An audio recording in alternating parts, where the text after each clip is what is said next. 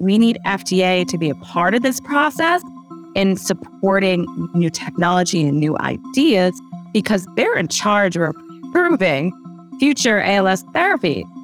So we want them to be involved from the beginning to support a new therapy, to move it faster, and to get it to people living with ALS faster.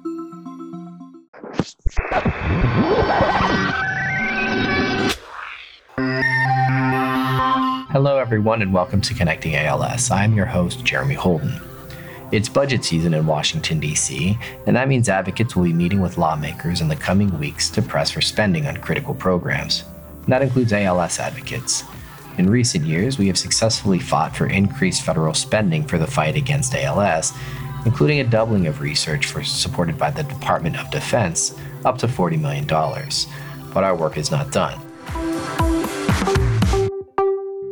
Increased federal funding on ALS research is important because the federal government spends more than $10 for every $1 the ALS Association funds. And that means we need to fight to make sure the federal government expands funding on ALS research even more as it puts together its next fiscal budget. Joining me to talk about what advocates will be seeking this year is Denise Balin, Director of Congressional Affairs at the ALS Association. Denise, thank you so much for being with us this week on Connecting ALS. Good to see you again. Yeah, we're here to talk about an important topic. Seems like one that comes up often this time of year, but that is the federal appropriations process. I want to start with a basic of what appropriations are and why is now a good time for us to be thinking about, talking about, acting on appropriations. Well, I always love the holiday season, but appropriation season is my second favorite time of year, because we're in the thick of it. We're in the thick of appropriations right now. It usually starts when the president has his State of the Union address and he lays out his priorities for the year. And then what Congress will do is set their own priorities for the year. So right now, that is exactly what both of them are doing. The president released his budget on March 9th and setting his priorities and his funding that he wants to support for the next year. And then Congress is going to do the same thing. Congress is going to share how much they're going to spend for the next fiscal year, and that's what they call a budget resolution. And House does both of that. So what we do here at the ALS Association is make our requests to every senator and representative that sits on appropriations committee. They decide how to spend the money that the government sets aside. So the appropriators are a very important part of this process. And there are 12 appropriations bills that Congress has to debate and resolve differences before September 30th. This is March, but September 30th is right around the corner because the new fiscal year starts on October 1st of 2023. They need to work all of these monetary figures out before they move forward. So this is the time we get involved. We put forth our priorities at the association for ALS research and have them fund them.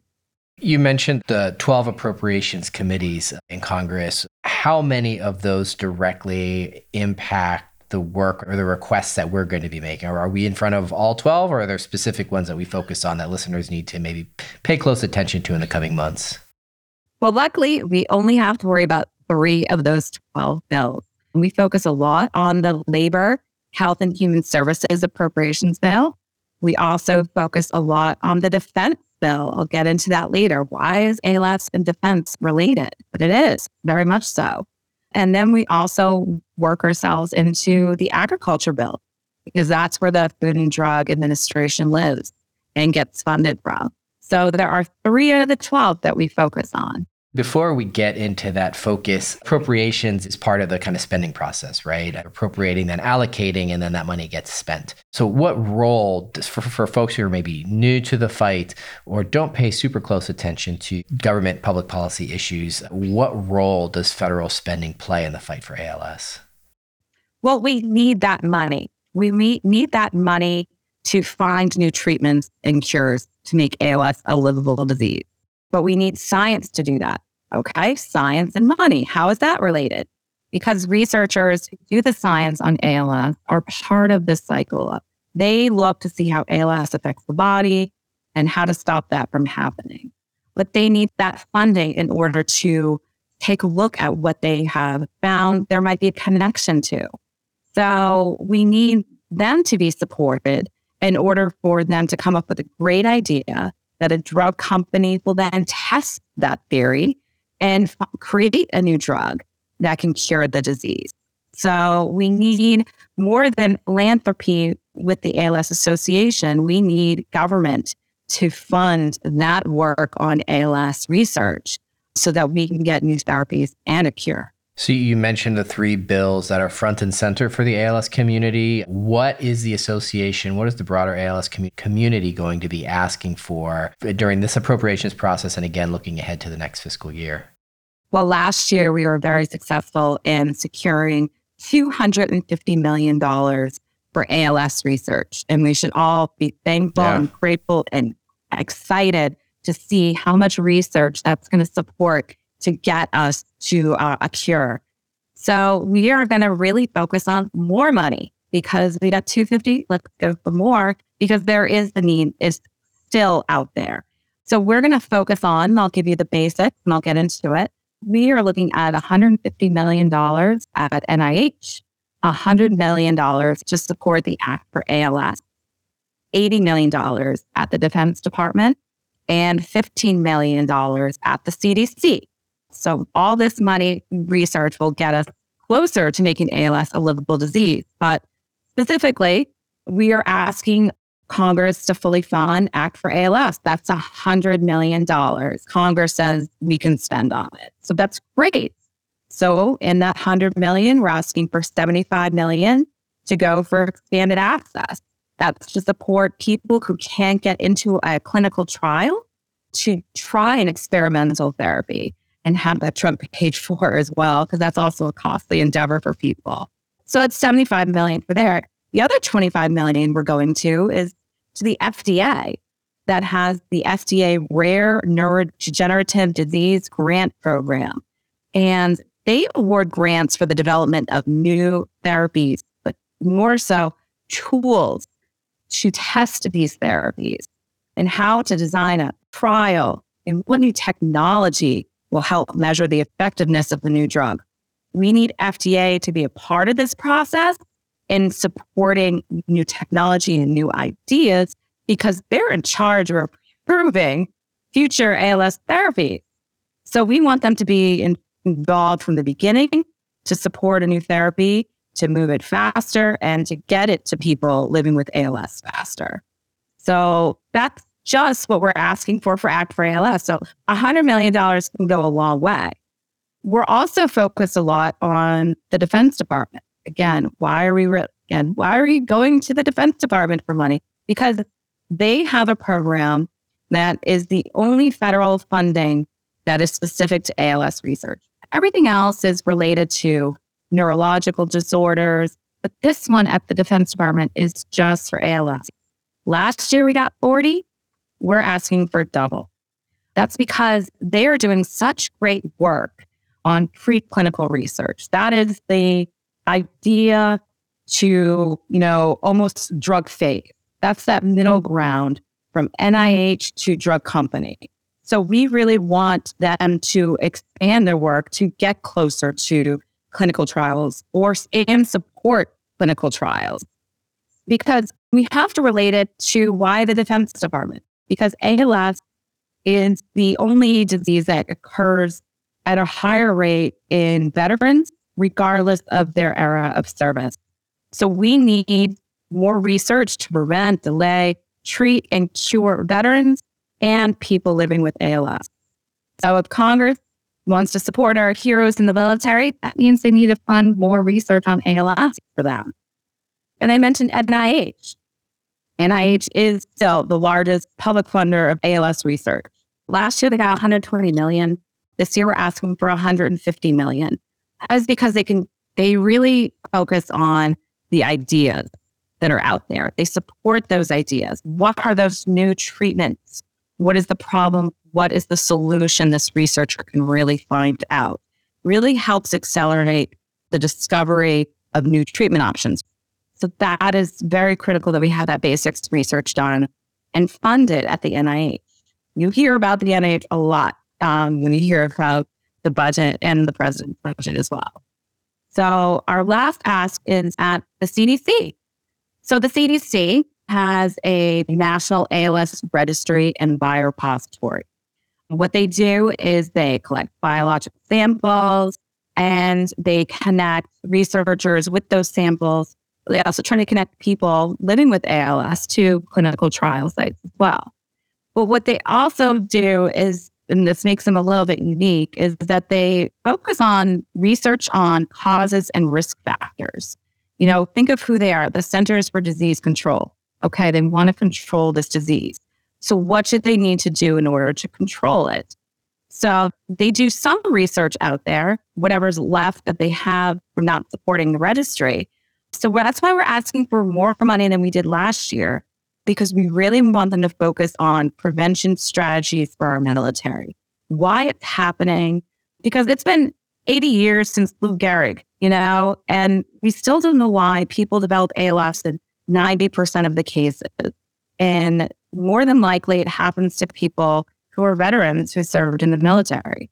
So, like I said, we want more money. We're asking for over $250 million that we got last year. So we want money from the NIH to do their foundational research, Act for ALS to support those efforts, funding for the DoD and CDC. Like I said, more money into research will help us get closer to making ALS a livable disease. Yeah, it sounds like a very ambitious agenda. And as you mentioned, the support that the federal spending in the past has been great. It's increased, still not enough to meet the need that's out there to look for treatments, cures, identify risk factors, and figure out ways to prevent and eventually cure cases of ALS. So we've talked about what the asks are. How does it happen? It's not a simple function of posting something on Twitter or jumping on a call with the Speaker of the House or the heads of committees. What's the process like? I know Dear Colleague letters is something that we hear about quite often, but talk to me a little bit about what you and your team are going to be doing and what advocates that are listening in are going to be doing over the coming weeks and months. Well, the best part for anyone listening to this, you all can be involved. Everyone can be involved in the appropriations process by making your voice heard. So what we usually do at the ALS Association is make our voice heard by working with a lot of champions for ALS in the Senate and in the House. They will put together what you mentioned, a Dear Colleague letter. And a Dear Colleague letter is like a coalition of members of Congress who all get on this one letter saying, we support this. And we have a lot of support, and we have had support, and we continue to have a lot of support for this Dear Colleague letter that really outlines all the appropriations priorities we have for ALS research. I mean, last year we had 33 senators and I believe 138 representatives sign this letter. It's great. We can get more, you know, because the need for research funding for ALS is so important. We need everyone. It's a bipartisan issue. It's an important issue that affects families every day. So we need members of Congress to hear that from people living with ALS who have been affected by ALS, and that more research dollars are needed in order to make this a livable disease. So we're launching the House Dear Colleague letter and a Senate Dear Colleague letter. Everyone, yes, we're there with bicameral governments, and they work separately, but together are on the same priorities for more funding for ALS. So we're looking forward to that, seeing how much support we get this year. And you mentioned the advocates across the country, they have a role on this too. So what can folks listening who want to engage in this, who want to be part of increasing funding at the federal level for ALS research, what can they do? I know people who are probably listening to a podcast, if they're like me, you're doing something else. You're part of your daily life, you know, you're putting away dishes, you're caring for someone, you're just trying to get through your day. But if you pause right now, you can get involved. If you have not gotten an email from the ALS Association, I want to direct you to our Facebook or Twitter. Everyone's got that. You have that on your phone. Look up the ALS Association. And from there, you can message your senator, our member of the House or your representative to make this request for ALS research. You can share your experience about how your family has been impacted by ALS and stress the impact that ALS has made on your life and stress that you want a cure. You want to make this a livable disease. And with that, we need more money for ALS research. So please be an advocate, get involved. Yeah, absolutely. And for folks who did not pause, or for those who unpause and listen to the rest of this discussion, we will certainly share links in the show notes where people can get involved in that process. Denise, a lot of work ahead. We know we have the right people leading that fight, but thanks for carving out a little bit of time for us this week. Thanks for having me. I hope everyone gets involved in this fight for ALS appropriation. I want to thank my guest this week, Denise Bailyn. If you like this episode, please share it with a friend. And while you're at it, rate and review Connecting ALS wherever you listen to podcasts. It's a great way for us to connect with more listeners. Our production partner for this series is Citizen Racecar. Post-production by Alex Brower. Production management by Gabriella Montequin. Supervised by David Hoffman. That's going to do it for this week. Thanks for tuning in. We'll connect with you again soon.